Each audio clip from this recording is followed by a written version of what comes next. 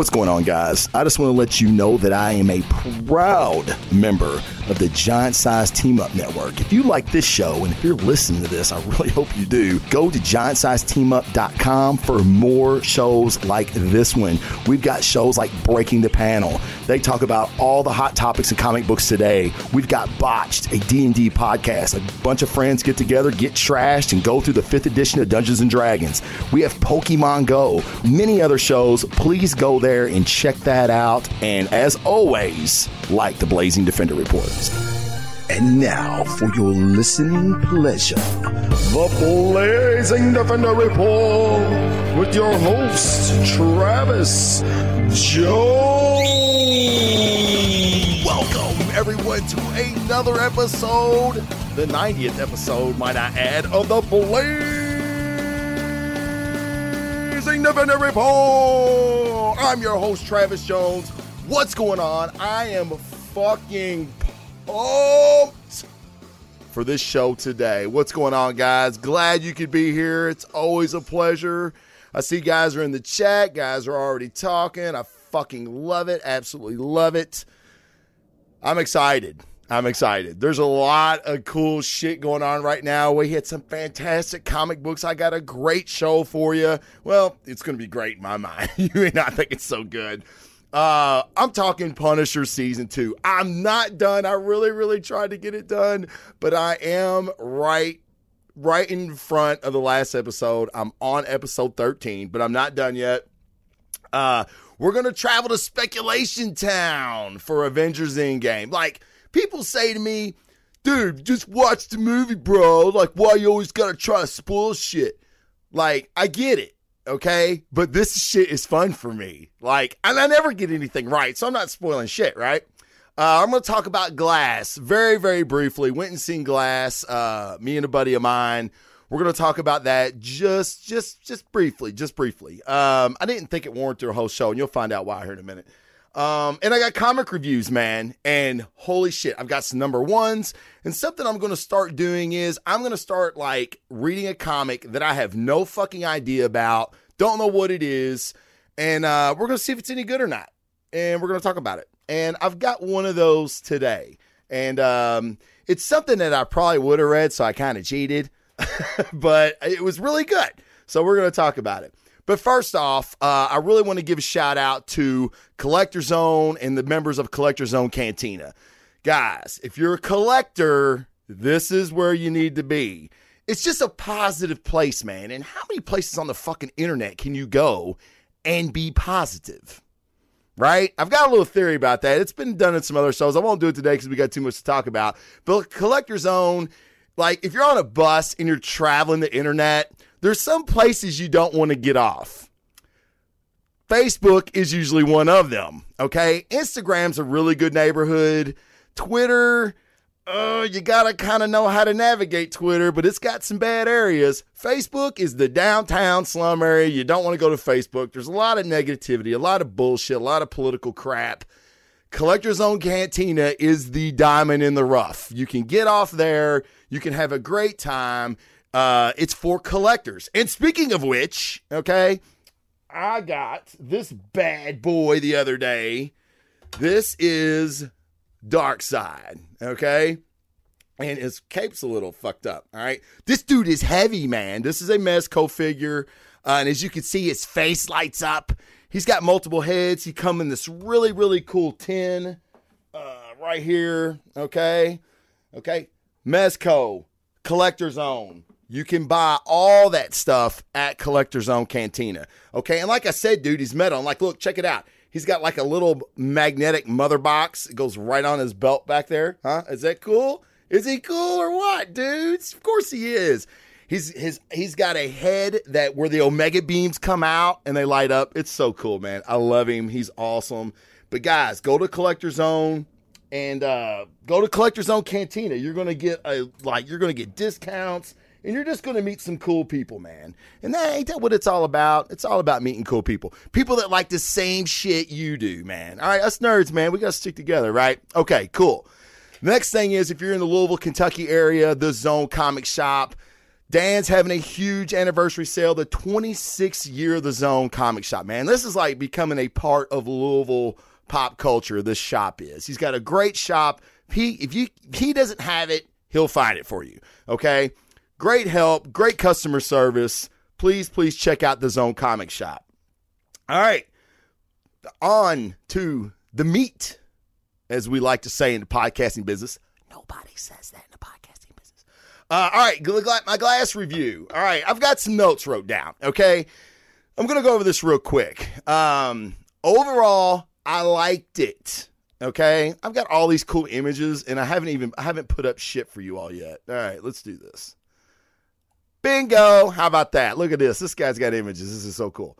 Okay, so I liked it. M. Night Shyamalan and the M. Night Shyamalan-verse, as some people are calling it, with his superhero and supervillains, his original stuff. I really liked Unbreakable. I loved Split. And this is kind of a culmination of those two movies, right? The star of this movie is James McAvoy. Holy shit. He takes the exact same character from Split and brings it over and kind of amps it up a little bit. In limited screen time, mind you, he does a fantastic job from going from one character to the next.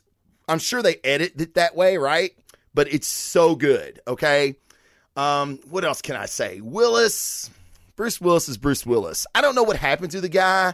He was like when I was a kid, he was like the action star, right? I used to watch him on Moonlighting with Sybil Shepherd. I'm really showing my age here, but I loved Moonlighting. This is how stupid I was when I was a kid, okay? Still stupid, but when I was a kid, I was dumber, if you can believe that. I wanted my hair to recede.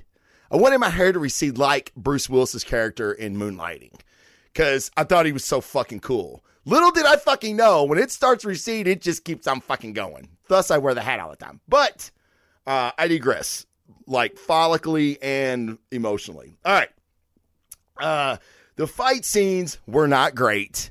And I think you guys even seen it in the trailer when he's doing the running like the cat. It looked awful. I thought it looked awful in the trailer. It looks awful in the movie. It's just not, the fight scenes just weren't good. But we don't really go to see those fight scenes, right? We're going for the story, and the story was good in both movies. And I will say this, the story is good here. It's lacking something.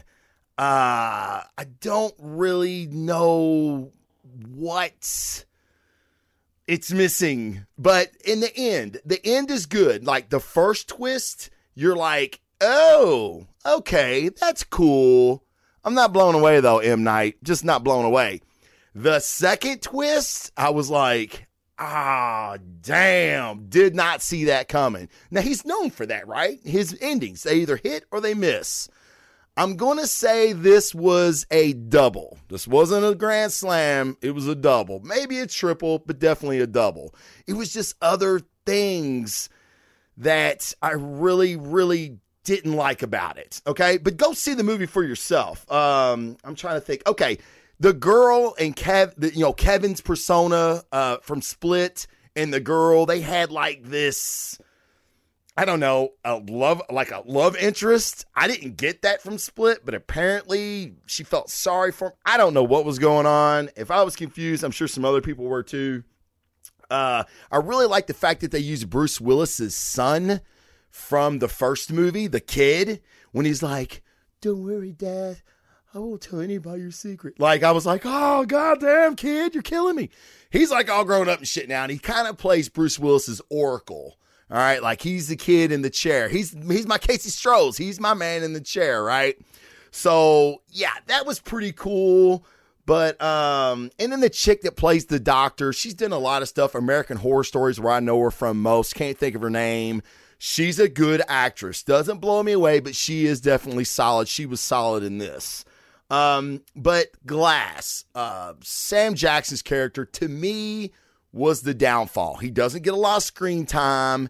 And when he does, you know he has a plan in place. And to me, it was fairly obvious what was going on. So that's the reason I say that first ending, the first twist in the movie just didn't twist me. You know what I'm saying? So go see it. See what you think about it for yourself. I know it's gotten mixed reviews. The end, how things end, have really got people upset. I totally like it because I still think they can build on what M. Night has created. And again, the last ending, you're going to be like, oh, damn, they're definitely setting up for something else. All right, so enough of that. Let's get on to Punisher Season 2.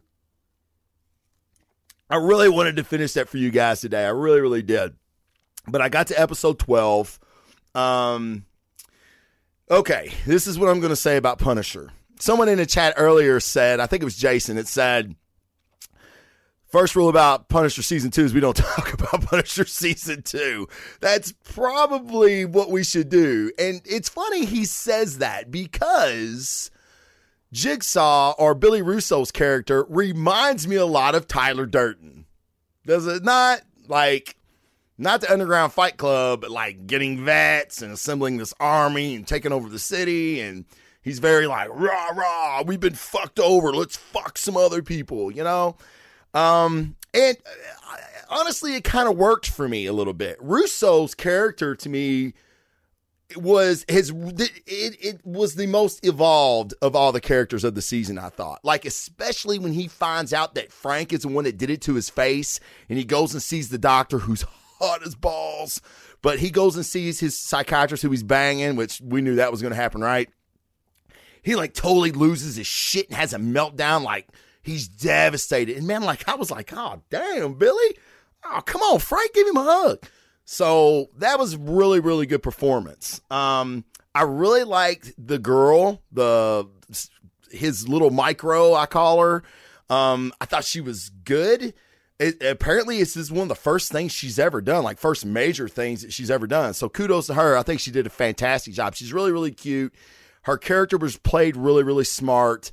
I really like how they used her to humanize Frank when she went to go shoot Frank, or like she threw the tennis ball and got Frank to look the other way, and she tried to take his gun and he fucking flipped her, and like I was like, oh shit. And then the look on her face, like she was devastated. It's just like a girl that has daddy issues, right? Which you know she does. She's really wanting Frank's approval, and when she does that, or he reacts the way he does, and it's just the look on her face. Like, there was a lot of emotional moments in this, and this is where I'll segue to this. Netflix, listen to me. 13 episodes is too goddamn many. You could have made a much, much faster paced, better, hard-hitting, emotional story with 10. With 10. You don't need 13. Now, granted, I want the John Pilgrim origin story. I want that. You didn't quite give me an origin story, but you kind of let me know his background a little bit. I want more of that shit. Okay, I want more of her backstory because they were interesting characters. John Pilgrim, by the way, because I had some people text me this, is original. He is not from the comic books. And I love the reformed skinhead, or what is he reformed, right? I love that angle. They also did that on a show called Strike Back on Cinemax, where one of the sheriff's deputies was a reformed skinhead member or soldier, I guess, and he was a badass too. So really, really good. Actually, he was in Iron Fist season 1. He was one of the the Rands that ran the company. One of Danny's, brothers or whatever, foster brothers or whatever. So okay, and I have to say this for all the guys in the chat that like watch porn, and I don't watch porn, obviously. I just hear about it. But did Hookup Hotshot get a shout out on Punisher season 2? And if you guys have seen Hookup Hotshot, you know exactly what scene I'm talking about. I was like, oh shit, hell no. Are they going to go see Hookup Hotshot? So they should have got the guy, man. Like, if he had opened the door, I'd have lost my shit. Like, it'd have been fucking hilarious. But no such luck there. So I just thought the progression was just way too slow. And this is what I want, guys, from a Punisher. I want Punisher to be fucking Punisher. Like, the child porn guy, he blows him away. That girl doesn't stop him. Frank shoots that dude in the fucking balls and lets him bleed out. There's nothing about that is not Punisher. Granted, nice touch, him burning the house down or burning his equipment and everything. That was cool. No. Punisher ties his dick in a knot, gives him a Bowie knife, sets a place on fire as he's tied up and goes, make a fucking choice, dude. You can live, but you're going to live without your dick. That would have been the Punisher. All right? But that's not what he did. So I get it. They're trying to humanize him. They want him to be the hero. But, I mean, Punisher's not. He's the quintessential anti-hero. All right? He has a code. All right? And he follows that code. But he really fucks people up badly. Now, there was some fantastic, the scene in the woods, the first fight scene in the bar, fantastic. The wood scene where he's got the broken arm and he's shooting people off the cast, fantastic. The scene in the alley I loved, where the bounty's on their heads and they're like, look, asshole, there's 6 of us. And he fucking dusts 5 of them with like 3 seconds, maybe not even that. I'm like, oh. Like, there's several scenes that got me pumped up, and then they give me 30 minutes of shit. Like, get Billy, dude. You don't get 2 tries to get Billy. He went after Billy twice. Once, he couldn't take the shot. The second time, he gets caught by the police, which I get it. That was a whole part of the plot driving and all that. But, dude, you should have, when he goes after Billy, it needs to end. Maybe not the first time, but definitely the second time. Or you're just dragging it out, right? Okay. So, yeah, I don't know. It's okay. I'm not going to score it yet because I haven't seen it all. Episode 13 may blow me away, make everything make sense, blah, blah, blah.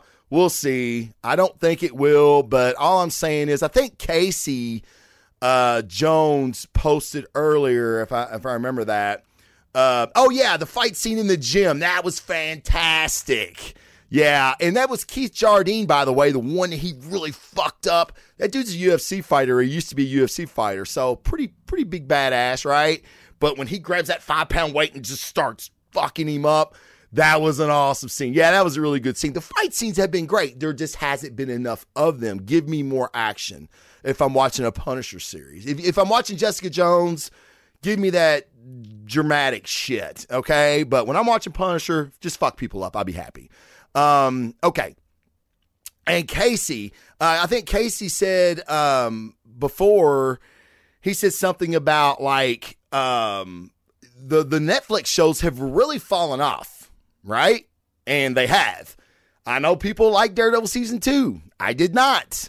Iron Fist, we're not even going to discuss Iron Fist on this show. That's how bad it is. Luke Cage, we're not going to discuss Luke Cage. It's shit. I didn't even finish the second season of Jessica Jones. It was so slow and awful and boring and just whatever.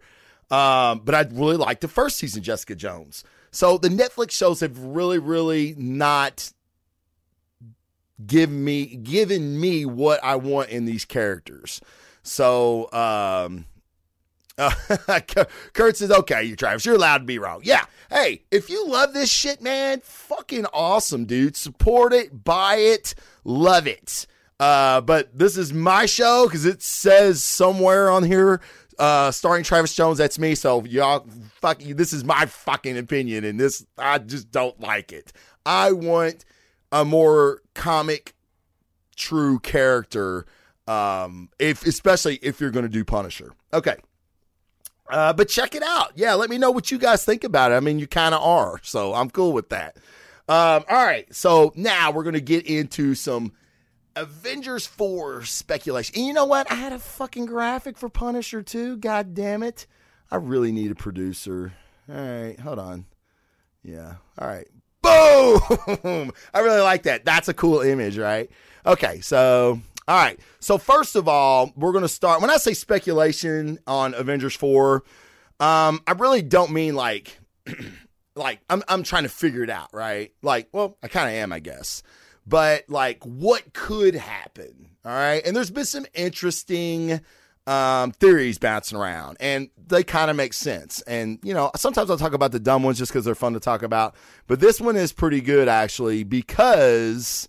of the Spider-Man trailer that recently came out. The internet kind of went crazy, you know how fanboys do. And they were talking about how the lack of Tony Stark Okay. Yeah, Kurt also agreed. Well, hey, me and Kurt agree on something. He agrees that no reason to go to 13 if the story doesn't need it. I agree. There's so much fluff that they could cut out and get it down to a faster pace, more emotional story in 10. But we discussed that. So, with the new Spider-Man 2 trailer, the internet kind of went crazy about Tony Stark. Like, he was so prominent in Homecoming. Where's he at? All right. Did he make it through Endgame? Okay. Now, of course, you're going to be like, well, they're not going to show him because they don't want to spoil it. Well, did they already? That's kind of the question.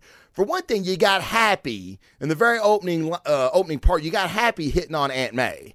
Okay. That was kind of Tony's deal. But now we know Tony's with Pepper. All right, but Tony is still going to be Tony, and he's going to flirt and everything else. So Happy, as far as we know, didn't have shit, didn't have anybody. All right, and look at the guy. Who the fuck would want him? So he's hitting on Aunt May. And so people kind of jumped to speculation there. Now, Aunt May is obviously doing her charity work, as she was known for in the comic books, and the donation check from Stark Industries is not signed by Tony. It's signed by Pepper Potts. Does that mean Tony wasn't around to sign it? We don't know. It wouldn't be, for me, it's not unfathomable to see Pepper Potts sign a check. She's CEO. She runs it. Is Tony Stark really sitting around and signing checks? No, especially those big, ridiculous checks. No, he's not signing that shit. So I'm sure that was Pepper's, one of her duties is to sign checks. So I don't know why people are jumping to this conclusion. This is his last movie on the contract. So there has been speculation that somehow Strange has forwarded these stones through time for Tony to get and to form a gauntlet of his own. The theory is he beats Thanos with his own gauntlet, his own gems, and it kills him in the process. Not totally crazy, right? But we'll see. But the real one I want to talk about is this one. And this is kind of a theory of my own, the Blazing Defender theory. And it's not really as far as how the movie will end or what will happen, but this is what I want to propose to you guys. And I've said it before. Is Thanos the villain? I don't believe he is. Or let's put it this way. It's in his mind, he's not the villain. Everything he does is for a purpose. It's a means to an end. And in his mind, this is a noble end. Now, where I'm getting this at, there's a scene, we all know it, right? It all made us go fucking bonkers in the trailer when he grabbed Cap's glove. Okay? Or I'm sorry, when Cap grabs his glove. And you know, there was many speculations going around on why Thanos looked at Captain America like he did. Like puzzled, like, what the fuck? For one thing, oh my God, how's this human this strong? Well, you know, because he's so driven, and you know, these are all great theories. I'm not saying they're wrong, but let's look at it another way. If you have not read Titan Consumed, Thanos Titan Consumed, the novel, you really, really need to. This cat, I think his name's Bernarl, he worked with the screenwriters of Infinity War to create this novel, which is basically a backstory and origin story, if you will, of Thanos and how he was cast out of Titan. You get to see Thanos' first date. I know it sounds weird, but it all has a huge, huge bearing on Thanos as the story progresses. So he's trying to tell these people, I'll be the first to go. I will sacrifice myself first, but there's not going to be a world left if you keep going the way it is. So Thanos has done everything from day one, or the day he decided to go on this mission. He has done it for noble reasons. So, and Thanos, like in this book, he sees people as being noble warriors, and he talks about how he respects them. Who are you going to respect more than Captain America? So like when he's looking at Cap it's almost like he sees and respects this human being that is standing up to him and is fighting for what he believes is right. Now, Thanos could have crushed him with the Infinity Gauntlet, but he didn't. He used his offhand and smacked him away. Okay? So that tells me that there's a possibility here that Thanos is not the villain in Avengers 4. Stay with me. Stay with me. Okay? So, at the end of this novel, he speaks to this individual called the Lore Speaker. He treks the universe and goes through this really, really bad part of the galaxy to find this guy that lives in isolation. Okay. Now I don't want to spoil anything as far as what this guy's motivation was, the Lore Speaker, but he knows all these things. So how does he know these things? Okay. Well, I don't want to spoil that either, but what he does know is why the Infinity Stones were hidden, because at this point, Thanos does not believe in the Infinity Stones. He's only heard stories, but he heard that this Lore Speaker knows the stories of the Infinity Stones. So he checks him out, right? So he goes to asking questions, and the Lore Speaker tells Thanos why they were hidden. Because, and hold on, I've got to get this right. Because I wrote it down, bitches. I write shit down now. All right.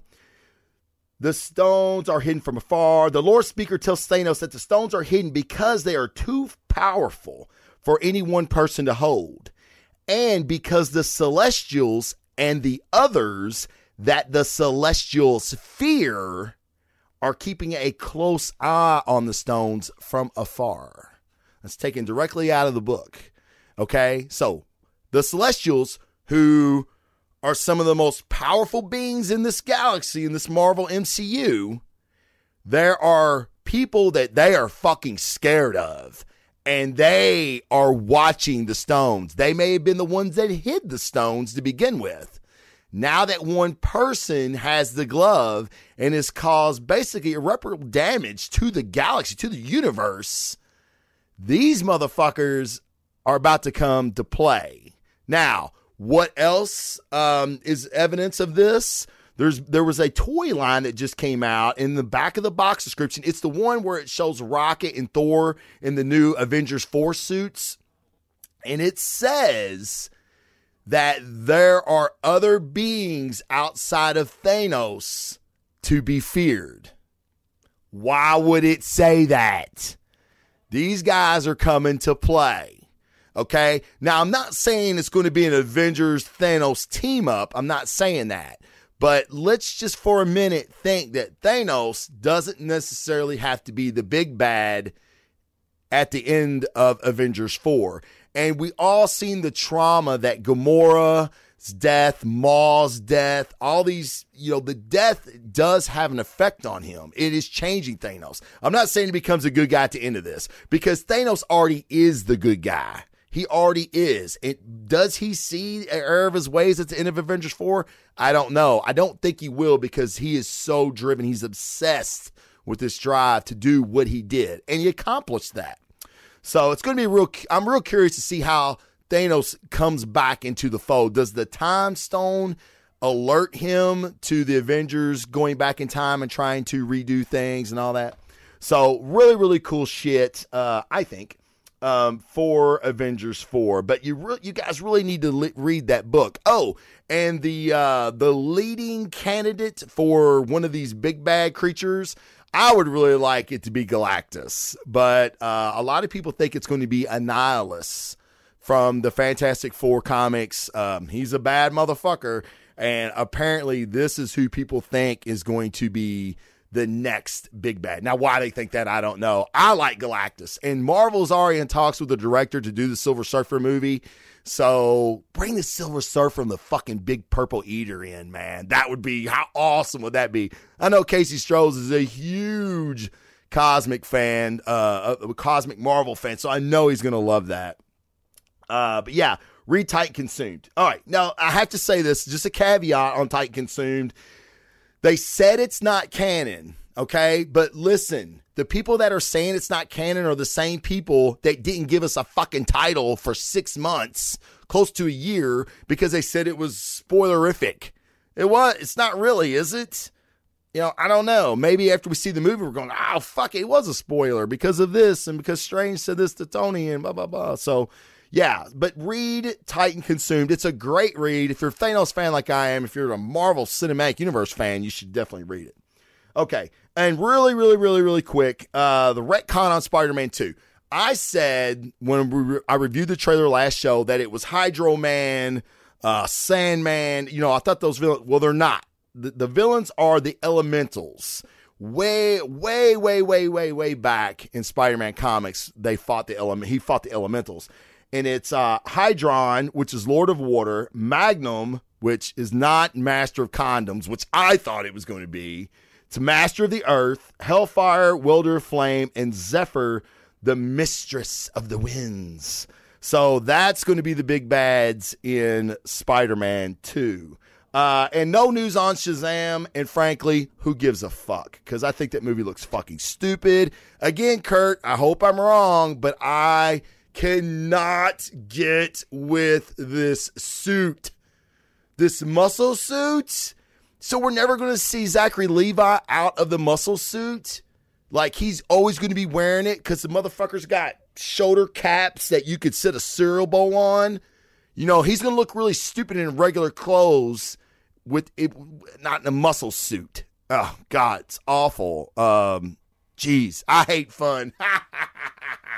Kurt, goddamn you. I don't hate fun. I hate stupid shit. Are we not out of the era of the muscle suit? I mean, they made Josh Brolin Thanos and he looked fucking amazing. Yeah, I don't like stupid shit. The movie can be fucking fun. I hope it is fun. It needs to be. It needs to be a big type movie with, like, you know, Tom Hanks is big. It needs to be kind of like that, but with, like, he's got superpowers, right? That's fun. Muscle suits are not fun. They're fucking stupid. So, yeah, he's going to look stupid out of the suit. Yeah, I mean, anyway, I don't know what the fuck they were thinking. But, yeah, I'm not hyped for Shazam at all. And I really want to be because I'm super excited for The Rock to be Black Adam. Black Adam was one of my favorite. Darkseid and Black Adam are one of my favorite DC villains. So I'm really hoping that this movie's good. But they're going to have to explain this fucking suit, man. Someone told me that, they explained it in one of those trailers. So I went back and watched every TV spot, every trailer. There was no fucking explanation for the stupid fucking suit. I mean, the dude looks like, fucking Ronnie Coleman, white Ronnie Coleman in this suit, and his head's like this big. I don't know, man. It's funny. They tease his hair up and, like, make his hair thicker like Johnny Bravo or some shit to make the aesthetics look right. It still doesn't. Yeah, it's not. In this day and age, you're not going to see him out of the suit. Well, I think I don't know. Does that pigeonhole him a little bit? So he's always going to be running around in this crazy red suit, red and gold suit? I don't know. I mean, we see Batman out of the suit. We see Superman out of the suit. Fucking flat. I mean, everybody's out of a suit, right? Even Cyborg, they put in regular clothes. I don't know. Hey, I hope it's fucking great, man. Fingers crossed. I'll be there. As soon as tickets go on sale, I will have my fucking ticket to see Shazam, and I pray to God that I'm fucking wrong. All right, guys. 35 minutes. Okay. I know. I read that. They had 5 of them. Jason Jones said, I read that suit alone was $1 million. Yes, they had 5 suits. Each one's $1 million. Now, my cousin, Ryan Gastinger, I don't know if he's in the chat. I thought he was, who has a great Facebook group, by the way. It's called Orcs, Ohio River Valley Cosplayers. Check him out on Facebook. He posted this dude in there's the Shazam suit, the $1 million suit, and then there's one a cosplayer did. Dude. I mean, pretty goddamn close. Now, I know it's not, they got to look right on screen and everything. But in this picture, this cosplayer suit looked pretty fucking good. So, yeah, I think Warner Brothers got ripped off on the $1 million suits. But anyway, so what's a Spider-Man suit cost? What's the Iron Spider suit cost? What, does anybody have fucking specs on that? Was that $1 billion suit then? If fucking the Shazam's $1 million? Oh, man, it's just weird. So anyway, but still very, very excited. Right, and I get it. Shazam out of the suit is a 10-year-old kid. You're right. And I guess that's the reason you were never going to see him out of the suit. Again, I feel like they kind of pigeonholed themselves a little bit. So whenever he says Shazam, he's going to be in the suit. And I get it. It's probably even not that big of a deal. Once we see it on film, it's going to look great. And as long as the fight scenes and everything are good, it's going to be fucking fantastic. So probably going to be better than Captain Marvel. Just saying. All right. So, guys, I got some great comics for you. Some fucking great comics for you. I mean, man, last week was a great week, and this is another good, solid fucking week. Hey, and just FYI, people talk about, comic sales being down and, print comics are going away. It's all going to be digital. Don't buy the hype, man. Sales were up 33% from last year. That's hard to believe, right? I couldn't believe it myself. I seen a stat. It may have been Jason Jones that posted it. Maybe he'll post it again for us. And really quick, guys, I forgot to mention this earlier because I'm not sure where to get them at, to be honest. They're my shirts, but I don't know where to get them. The Giant Size Team Up Network has we have a shirt store, a merchandise store. I don't know where it is, but I'll find the link and I'll post it. But I'm sure if you Google Giant Size Team Up merch store, you're gonna get a link. You're gonna get a Facebook page or something. And the Blazing Defender shirts with the skull, as you see right there. You can buy those shirts. I usually wear one on air, but I didn't today. So yeah, check those out. I know you guys have been asking. So check that out. And buy a Blazing Defender shirt.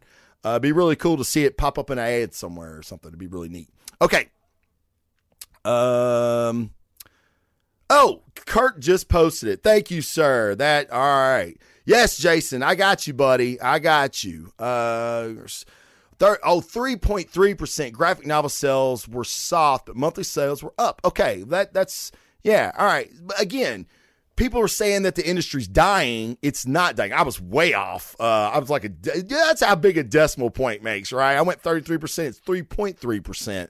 But they're still up. So what I'm saying is it's just a great time to get into comics. And there's some good ones. And here's some number one prints that started this week that I'm going to tell you guys about. Now, one of the books that I did not purchase that I wanted to read, and I found it online to read, is Buffy #1, created by Joss Whedon. Now, Buffy #1 is by Jordi Belair, and the art is by Dan Mora.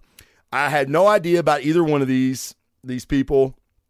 Now, since it is a #1, I was curious. I'm like, so is this going to be a rehashing of the Buffy story, which I know by heart? Buffy is one of my fucking favorite TV shows of all time. The comics, even after season 7, when they started season 8 in the comics, they were really good. Okay. I'm pretty sure Joss overseen a lot of the story arcs going on, and it was just really, really good stuff. No, this is not a rehash. This is a reboot with a different story. So as I was reading, I was like, oh, well, this ain't how it went down. Oh, we're seeing her already. Okay, that's cool. So I'm really, really curious to see where they go from this. Now, just to show you, one of the things I hated about now this is from Boom Studios, okay? The other Buffy series was done for Dark Horse. Now, with Boom, with Dark Horse, the art just always let me down. I always hated the fucking artwork, right? The stories were cool, but I hated the artwork. This is a look at the artwork and the interiors. Buffy looks just like Sarah Michelle Gellar, right? Like really good. Soder, Willow, and Xander and some other people. Giles looks just like Giles from the TV show. So this artist, this Dan Mora, he's doing a great job, man. And this was a really, really good reboot. Like, I could totally see this on TV if they rebooted it in the story, but they kept the cute girl, the high school drama, her making friends, her being an outcast, and her being a badass. So this was a really, really cool first issue, guys. So if you're into Buffy and you want to check it out, please do. I highly recommend this. I may add it to my pulls. I'm going to wait and see what issues 2 and 3 do as far as the story goes. But they really kind of kept it different, and that's really cool to see. So I'm going to give it a 7. First issue, it caught my attention. It wasn't a rehash. And you don't know what's going to happen next, right? So that's always pretty cool too. All right. Next book we're going to do. And I know one guy in the chat's going to, he just fucking blew his load all over his fucking computer screen. But yeah, Batman 62. Did I write it down? I don't guess I did. Nope, I didn't. But it's 63. There it is. Good thing about keeping the cover, right? So Tom King and Mikel Janin, you know, man, all right. Love him or hate him, Tom King is the best writer on Batman of all time.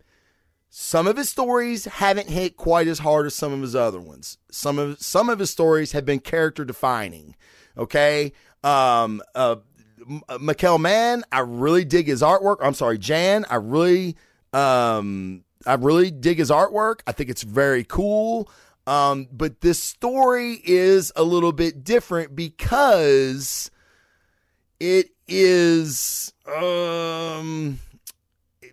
they're doing something to Batman. Okay. And I don't want to give a spoiler, but Constantine basically tells Batman what's going on in this issue with himself. Like he's in a dream state. He's being basically dosed with scarecrow fear toxin to put him in this illusionary state where he thinks these things are going on.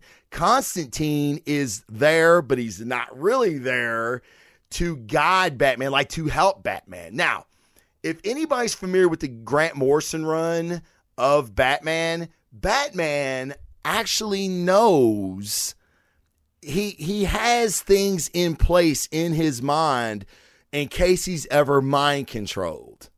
Okay, it was Zur-En Ra in Grant Morrison's run, and in this run, I feel like he has implanted Constantine in his subconscious to help, like, tell him this is bullshit. Now, what's curious is are Constantine and Batman that tight? But why would Batman choose him and not Alfred or somebody? You know what I mean? So maybe we find out that it actually was Constantine. He says in this book, in the story, he wasn't there. He's not really there. I'm in your head, man. So really, really cool. I dig this. It really shows Batman's life if him and Catwoman had stayed together. But this is all part of, is it Bane's plan? Or is it Thomas Wayne's plan? There's a lot to be explained. And as I was reading the comments online about this issue, man, there's some really pissed off people. But I will say this. Tom King is a long game player. And what I mean by that is he's looking 3 issues down the line. Now, don't get me wrong. Mr. Miracle fucking sucked. 12 issues to tell a story, and you gave me the same fucking story each issue. This is not going to be that way. I can definitely see the bricks being laid on the foundation of a fantastic story here. So stay with it, guys. But I'm going to give this a 7.5 because we're finally starting to get some answers on what the hell's going on these last couple issues of Batman. Like, is he in a dream? Is he dead? Where's he at? Blah, blah, blah. Well, we're starting to see now something come together. So, and here's the page that I wanted to display. Even though he puts Constantine in his memory or in his mind, he still knocks him out. So, or knocks the shit out of him. So I thought this was great by Mikel because he's got the cigarette, like he knocks the cigarette out of his mouth. It's pretty funny. But you know, that's Batman, right? He's kind of a dick. He's pretty much a dick all the time, but we love him. All right, next book, guys. Another number 1 that I would not have bought, but I was very curious in the storyline. I thought the cover looked fantastic. And when I was first started collecting comics, I collected the Ninja Turtles. Now, it's been years since I've read a Turtles comic book. So this is actually the first one I've picked up, and this is Splinter in Hell. Now, the cover would tell you. Now, I have not been reading Turtles. I know nothing about this issue, okay? So picking this up as a new reader, because basically I am, Shredder in Hell. All right, did Shredder die in the regular series? And this is his journey through hell? Yeah, kind of is. So let me give you a look at what the artwork is going to look like. Yeah, Shredder is basically at war with himself. He's seeing the person he was and now the person that he is, and they're fighting each other. Splinter is there as kind of like his spirit animal, if you will, which, they were very close friends. They were brothers in learning martial arts. That much I remembered. Now, it's still really cool about how he's fighting like, demons and everything in hell. But what happens is there's a woman involved. I'm not sure where she figures in.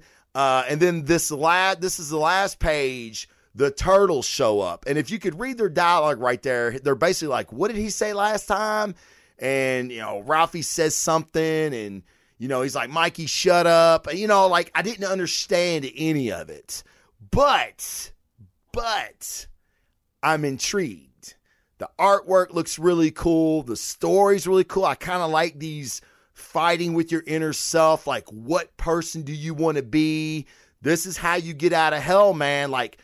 This brings up a great point in Punisher Season 2 where the Doctor says, if there is a hell, I believe we create our own for ourselves. And I totally believe that. So I think that's this is a trippy issue, but it's well written. It flows really well. It makes me want to find out more about this story. So I think I'm going to stick with this, man. I actually do, because I dig the art and I just thought it was a really, really, really cool story. So please check that out. If you're a Turtles fan, man, this might be a good time to get on. Now, again, you may need to find someone to explain to you what the fuck is going on. Give you some context. Okay, now that's usually a story that I don't recommend. But if you know somebody that reads the Turtles, I'm sure you can Wikipedia it and figure it out. But this is a pretty cool story, man. So yeah, check that out. All right. The next two, man, are fucking amazing. All right. This one is a number one. So you can definitely get on board right away with this. And I know a lot of you have been waiting for it. I know I have, but it's the new team of the Guardians of the Galaxy. All right. Now, again, some context is made. Was that a Punisher spoiler? No, it's not a Punisher spoiler. It was a conversation that Mahani, or whatever her name is, the Homeland Security agent, she has with the doctor of Jigsaw, of Russo, and she basically, they're talking about, heaven and hell, and she says if there is a hell, I don't know if she believes in hell or not, but she says, I believe we create our own for ourselves, because Punisher, Billy, and Castle are all living in their own hell that they have created themselves. You see what I'm saying? So no, it's not really a spoiler. Yeah, Jamie. Yeah, check that out, dude. Yeah, Splinter looks really, really cool. So yeah, I'm really curious to see where that goes. Oh, and Jason Jones said, if you ever get a chance to go to San Diego, you should check out IDW Comics. Very cool place. IDW is who do the Ninja Turtles. It's probably what's kept that company afloat, honestly, because that is a widely popular book. And I'm sure the Shredder book will be too. And like I said, the cover was fucking dope. All right, Guardians of the Galaxy. As you can see, we got a new team of Guardians. Now, what happened to the old Guardians? Okay, I knew some of that because I was reading the new Infinity War. But I didn't really get all of it. So basically, Drax is dead. Gamora had the Infinity Stones, kind of lost her mind. Groot and Quill are still together. And they gave Groot a voice now. He can talk. I fucking hate it. I don't know why they thought that was such a good idea. But this Groot can fucking talk. And I hate it. So anyway, but I want to know what happened with Rocket, because they're explaining to the Nova Corps officer what happened with Rocket Raccoon. He's like, where's Rocket? And they're like, Groot's basically like, we don't talk about Rocket. And I'm like, what did Rocket do? Like, did he become a bigger dick? Like, what happened? So I have no idea what happened to Rocket. So, but I'm really wanting to see what happened with all that. But I'll probably have to go back. So anyway, so to this story, it opens with Star Fox. He's assembled all of these badass warriors from the cosmic realm. I mean, you've got Darkhawk, you've got Silver Surfer, you've got Moondragon, you've got the Shahar Empire, you have what's his name? Help me out here, Casey. The guy with the mohawk from the Shahar. The Gladiator. Fucking jacked up Superman, right? So you got all these badasses. Well, he's got Thanos' body there. And this is basically like one of those dinners where the guy that's killed, they think they're going to go read the will. And they show the video of the will. And the guy's like, I know somebody killed me in this room. Well, it's kind of like that. So basically, Star Fox is like, hey, we should be here celebrating, but it's not that good. This is bad. And they're like, what do you mean he's dead? And he's like, well, watch this. So Thanos had this thing uploaded if his body was to die. He basically downloaded his consciousness into someone. So Thanos is still around. Like, his body may be dead, but he's still around. Okay? So he's like, we got to figure out who this is. He said, could do some more examination on the body to get some clues, blah, blah, blah. Well, lo and behold, the party gets disrupted. Let me see what I got here. Okay, here's a picture. Here's the scene where Thanos is basically telling them, like, you all should be celebrating. Well, I'm going to tell you why you're not gonna. So Thanos, being a pimp as always, he's even planned beyond his death. Okay, so pretty cool scene there. And the guys that break up the party, the Black Order. And the Black Order is back. Okay, now they are in their own book and they are working for the Grandmaster in that book. So I'm not sure where this is in the continuity of things. And, don't get too bent out of shape about it because it'll all work out eventually. But the Black Order is alive again and they are wrecking shop. Now, Star Fox even basically says, they're not here to kill us. This is a robbery. So I thought that was a really cool thing. Like, they're there to get Thanos' body. Okay, so the Black Order, all the Outriders, and you got Beta Ray Bill. I forgot to mention him, man. Like, he's one of my favorites. So Beta Ray's there. And like say Beta Ray, Silver Surfer. I mean, you got some heavy hitters there, man. Well, the Black Order has like this, it's like an orb. They detonate it and it creates a like rip in reality, like time space. It creates this vortex. Well, a lot of the heroes get sucked up in this vortex as they're trying to keep the Black Order from getting Thanos' body. It's a really, really cool scene. Well thought out. Looks really good. Now, a lot of our heroes get sucked in this vortex, right? Well, and Cosmic Ghost Rider. Holy shit, I forgot about fucking Cosmic Ghost Rider. Like, he's constantly he's sitting at a bar. Like, they're at a bar, and he's, like, cracking jokes, sipping drinks. It's pretty cool. So, anyway, as they get sucked through this vortex, you see this, obviously that's Beta Ray's hammer fly out of the vortex. Oh, Rocket and Quill have just shown up. Like, they were looking for him at Nowhere. They tracked Nowhere, which that was the ship that Thanos and them were in. Like, Nowhere. Nowhere is the head of the Celestial. Okay? Like, they didn't even know it could fucking fly and shit. And now they're like, holy shit, somebody's controlling the head. So, Quill and Groot, which are right here, obviously, in the third panel down from the top, they're there. They show up late because they find out from a Nova Corps member that there's this meeting that no one's supposed to know about, but everybody knows about. And Star-Lord's like, I don't know about it. What the fuck? So they take off. And right about then is when the attack happens. So Bill throws his hammer with the chain of Cosmic Ghost Rider attached to it to get them and what's going to be the new group of the Guardians of the Galaxy, which you got Moondragon, you've got Cosmic Ghost Rider, Quill, Beta Ray. I can't remember who this is. Shit, someone will help me in the chat. I forget her name right offhand, but then there's Groot, okay? So, yeah, really, really cool shit. Okay, here we go. Did not make much sense to me. What didn't make sense to you? What the fuck would Corvus want with Thanos after he took a shit on him? Oh, yeah, that's true. Cosmic Ghost Rider, so you killed me in the future. Cosmic Ghost Rider. So, oh, yeah.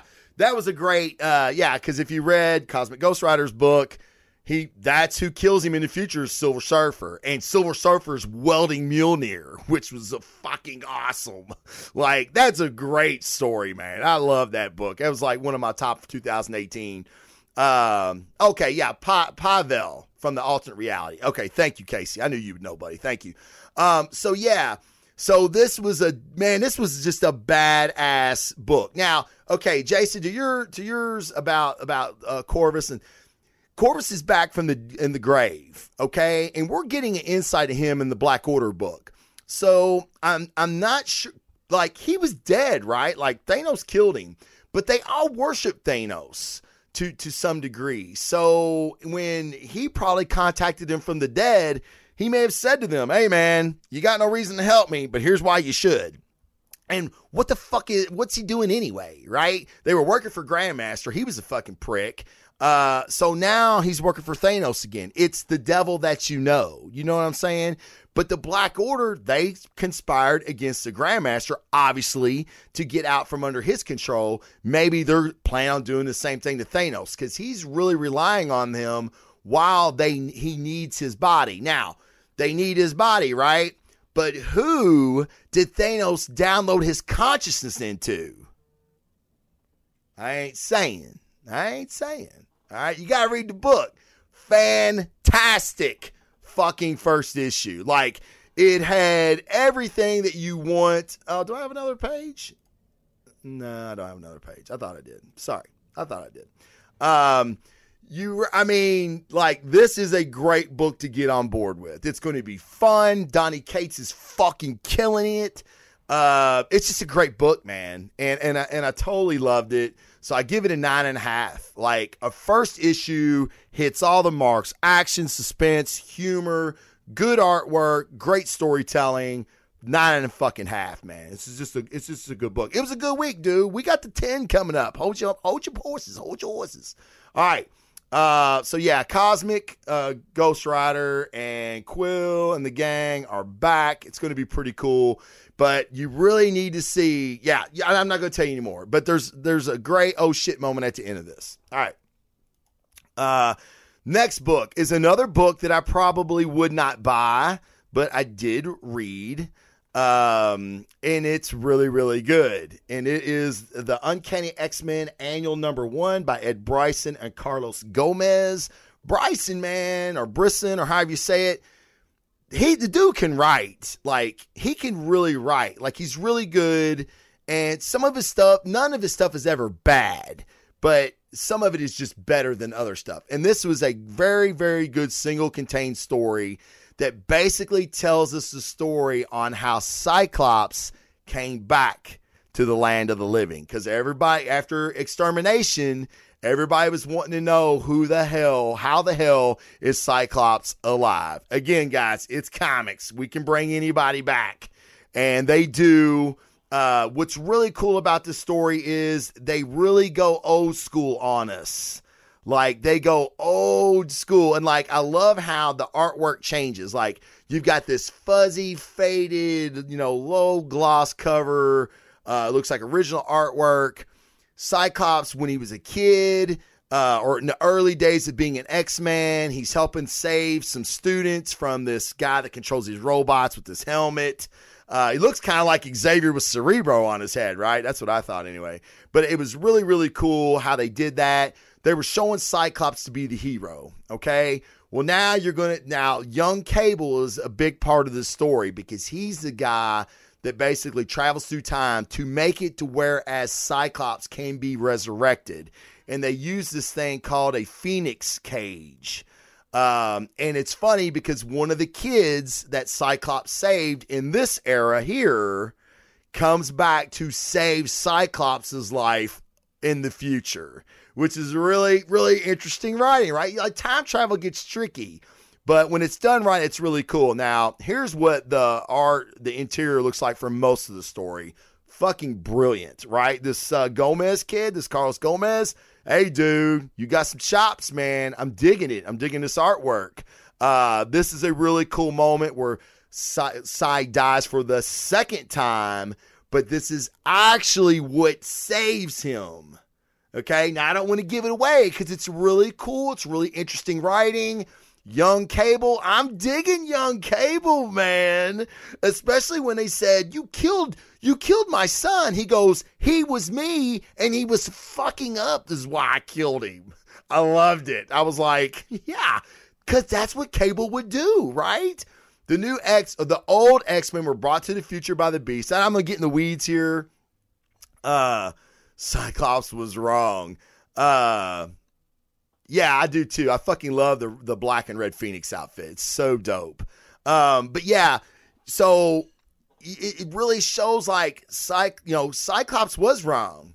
Like, and he realizes he was fucking wrong. He became everything that he fucking hated. So I thought that was really cool, but how they finished this story up, man, is fucking good. It's just good storytelling. Again, when you get time travel right, it's fucking excellent. So this was a great story. You understand now why Sai's back and why he's going to be different. And I love Young Cable. Like, Young Cable, he kind of reminds me of a Damian Wayne, but not as big of a dick. But he's definitely, they've kept the core parts of Cable in him. And isn't that what the Young Cable would do? If old Cable was fucking up, he would travel back in time or travel into time and kill his older self because, dude, you've lost your way, cack. I mean, it's pretty awesome. But I really love how they brought him back. It was smart writing, and you guys should really check this out, especially you X-Men fans. You really, really need to check this story out. It's pretty good. I'm going to give it 8.5. I can almost give it a fucking 9, man. It's that good of a single contained story, but you do need a little perspective, and you probably need to have read Extermination. Not all of it, but you do realize Sai's back and everything, because there was a big moment in that story when you find out that he's the guy that Cable's kind of protecting right now. So, and you find out why he did that. So if you've read Extermination, let me put it this way. If you've read Extermination, you definitely need to read this for context, if nothing alone. Okay, guys. Number one, and I read this 3 times. So fucking good. Loved it. Jason Aaron, and you're not going to believe the artist, Andrea Sorrentino, or Sorrentino, however the fuck you say it. This is fucking fantastic. This story, and let me say to everybody in the chat right now, as I'm describing this story, think about the Netflix Iron Fist that we got. Okay? On one hand, it's going to be vomit worthy, but this is the mark that they fucking missed. This is just some of the stuff that they could have took from the Iron Fist mythos and made it into something so badass, so fucking awesome, and they fucking took a shit on it, man. But I've always said the Iron Fist character, Kunlun, Shao-Lao the Undying, all this stuff, all of it, the Terror Priest, all these things could be, there's endless shit you could do. Ed Brubaker did some of it in his Iron Fist run. He expanded on that mythos, and this is what I was talking about. This is what I hope Marvel would have done. But guess who did do it, and he fucking killed it? Jason Aaron. Jason motherfucking Aaron. That's who. One of the best writers in comics today, because he just gets it, man. All right. You've got Fan Fei. She was the greatest criminal in Kunlun history. All right. As she would walk the city of Kunlun, when the planets aligned or whatever, when the portal opened where she could go to Earth, she would go to Earth, and she would train cavemen kung fu. Okay. She got found out. So they basically sentenced her to death. It was forbidden to teach these things to anybody outside of the heavenly city, and it was basically death. So they thought they were feeding her to Shou Lao the Undying. Well, that ain't what happened. She ate Shou Lao the Undying, basically. And what's really cool is, you know, we've seen this before in other Iron Fist comics where he does a move and they give it this cool name, right? Well, this is all in here. Like they do that to a T here. And I just love the names. I don't remember them all, but they were just so cool. So basically, this is the first Iron Fist because I don't think they knew this would happen. So when she kills the dragon, you look down and she's like, then I started to burn. Like I didn't burn before. I'm burning now. Okay. So, and then, they banish her. They say, look, all right, you basically, you beat fate, you lived, but you still broke the law. One of our most cherished laws, you got to go. So they exiled her back to Earth.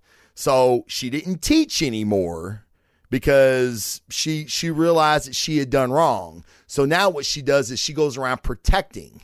All right. And now there are these, the Gorilla Clan. The Gorilla Clan is basically this amped up clan that goes around destroying everything, like killing cavemen, just killing everything they can. So she basically is fighting them. So, here I just wanted to show some of the artwork. Like, I mean, she's just badass, dude. This whole comic, she is kicking fucking ass. And Sorrentino, man, he's one of the best artists working today. I don't give a shit what anybody says. The dude is amazing. And his artwork is fantastic. All right.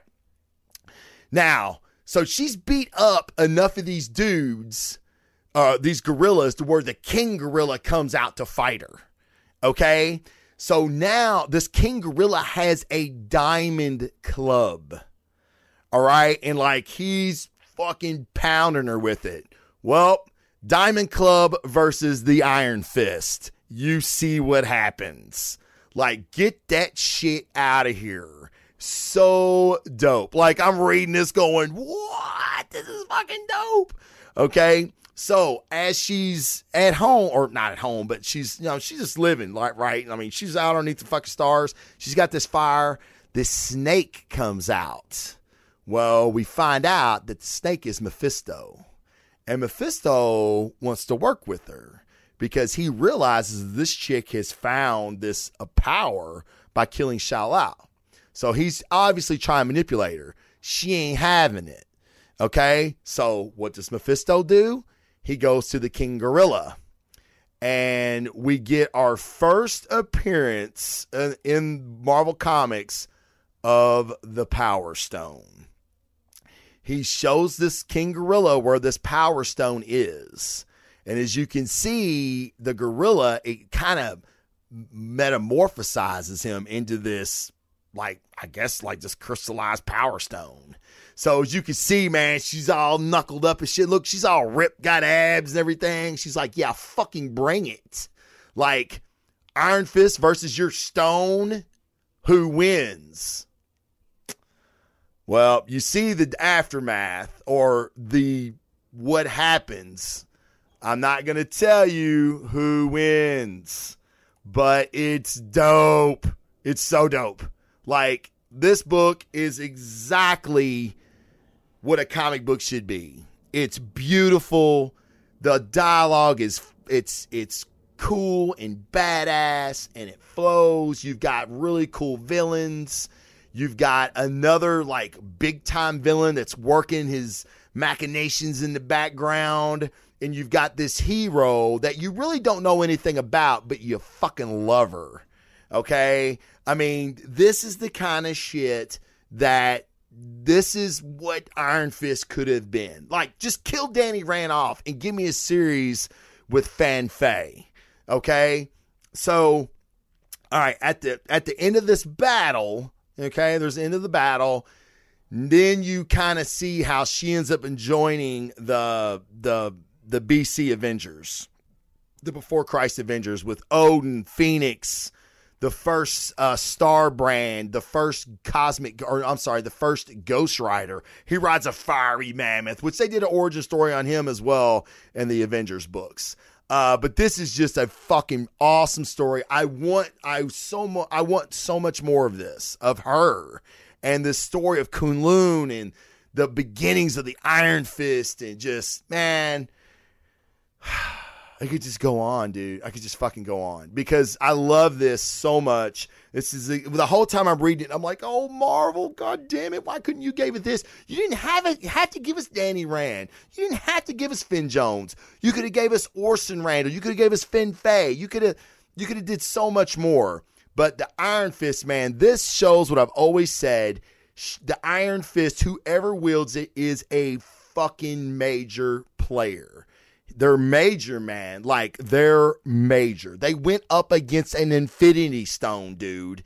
An Infinity Stone, and lived to tell about it. All right? So, that's how fucking powerful the Iron Fist is. Fantastic issue. Please, guys, read this. Fucking steal it online. I don't care. I always want you to support the genre. I always want you to support comic books. But I really, really, really want you guys to read this. See what you think. I like this. I like that kind of stuff more than the pivot towards cosmic stuff. Yeah, they are kind of doing more cosmic stuff. But what's cool is they take a grassroots guy like Iron Fist, or the ability of the Iron Fist, and they put it on that cosmic level. Like, dude, the Iron Fist needs to be on the Avengers. Like, the Iron Fist could probably knock Galactus off his chair. I mean, the Iron Fist is major player, and this story shows it. Like, I think it's gotten lost along the way, like what the Iron Fist can do, but Finn Fay shows. Like, oh yeah, I love the 1000 BC Avengers. Like, and that's what this story is about.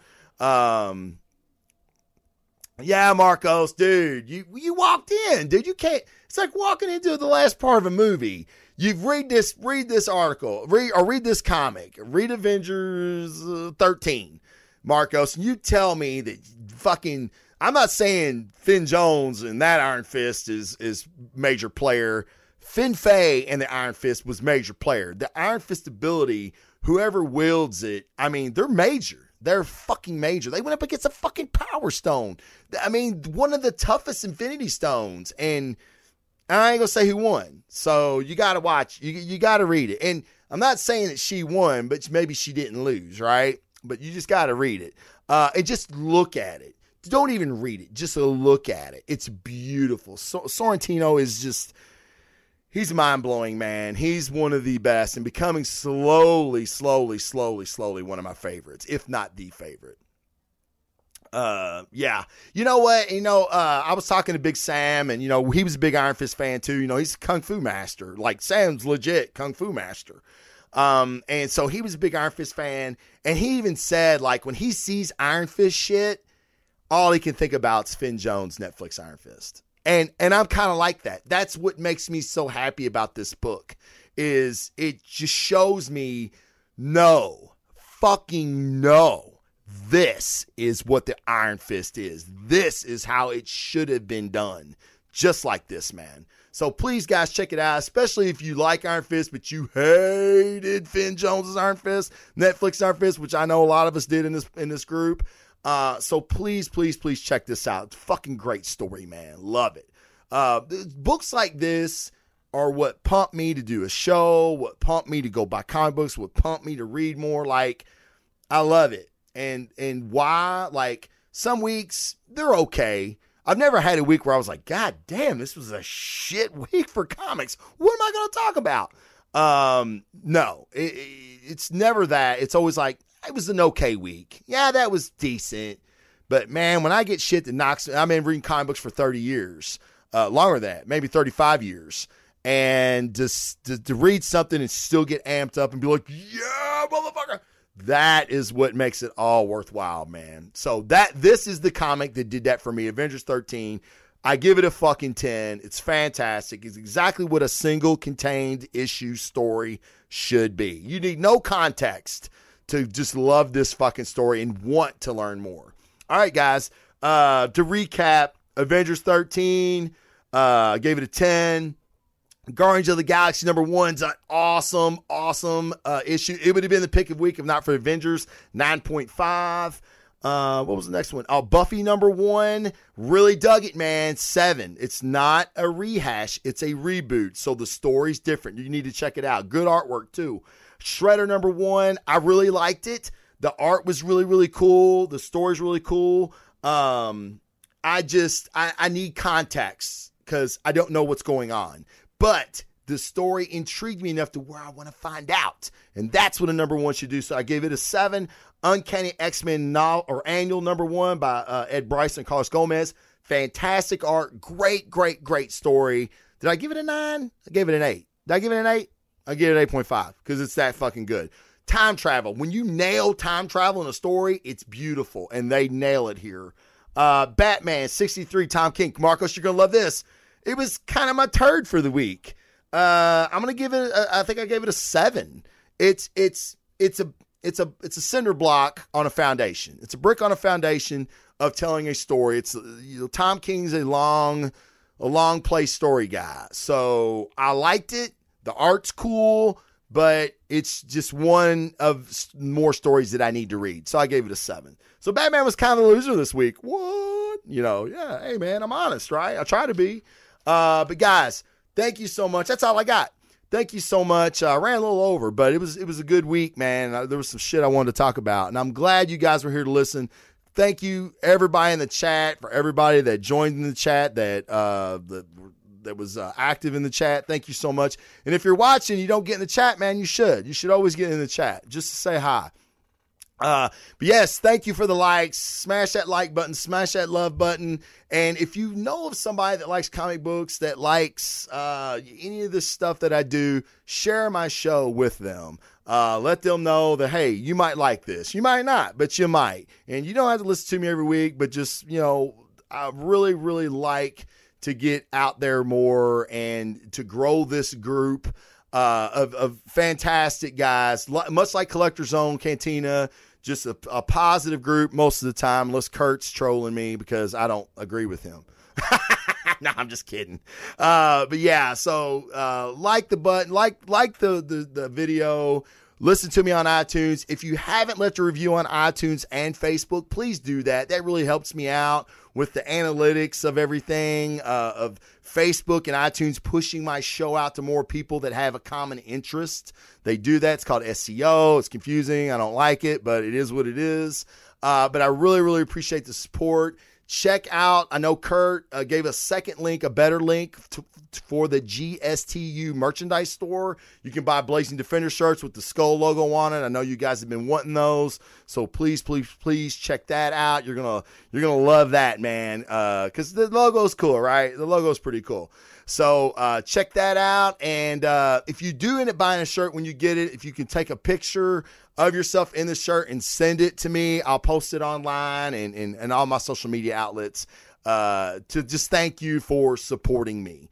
All right, guys, that's all I got, man. Hey, check out the Giant Size Team Up Network. We've got other shows that you might dig. Botched, Breaking the Panel, Nerds Versus, a bunch of other good shows, man. So please check it out. And with that, guys, check out that trailer. The Boys 2019. Yes, I will. I love The Boys. Yes, Garth Ennis. Frederick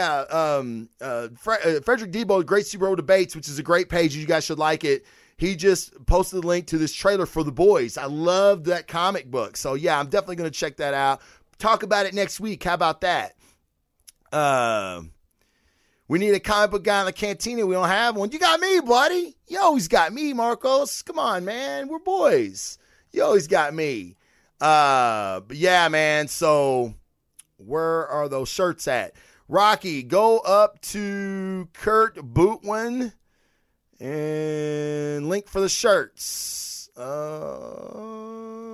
don't know if I can copy and paste it. I can't. But it's up there. It's Kurt Bootwin. It doesn't have a timestamp on it, but it says link right here for the shirts. All right. So yeah, check that out, man. Yeah. Again, if you get a shirt, please take a photo of it and send it to me, and I'll plaster all over my social network. And again, guys, thank you so much for joining in. You're not active. You barely say shit. Going to change that. Well, shit, man. I talk about y'all every week. What more do you want from me? Good Lord. Man, just like my wife, she's never happy. There we go.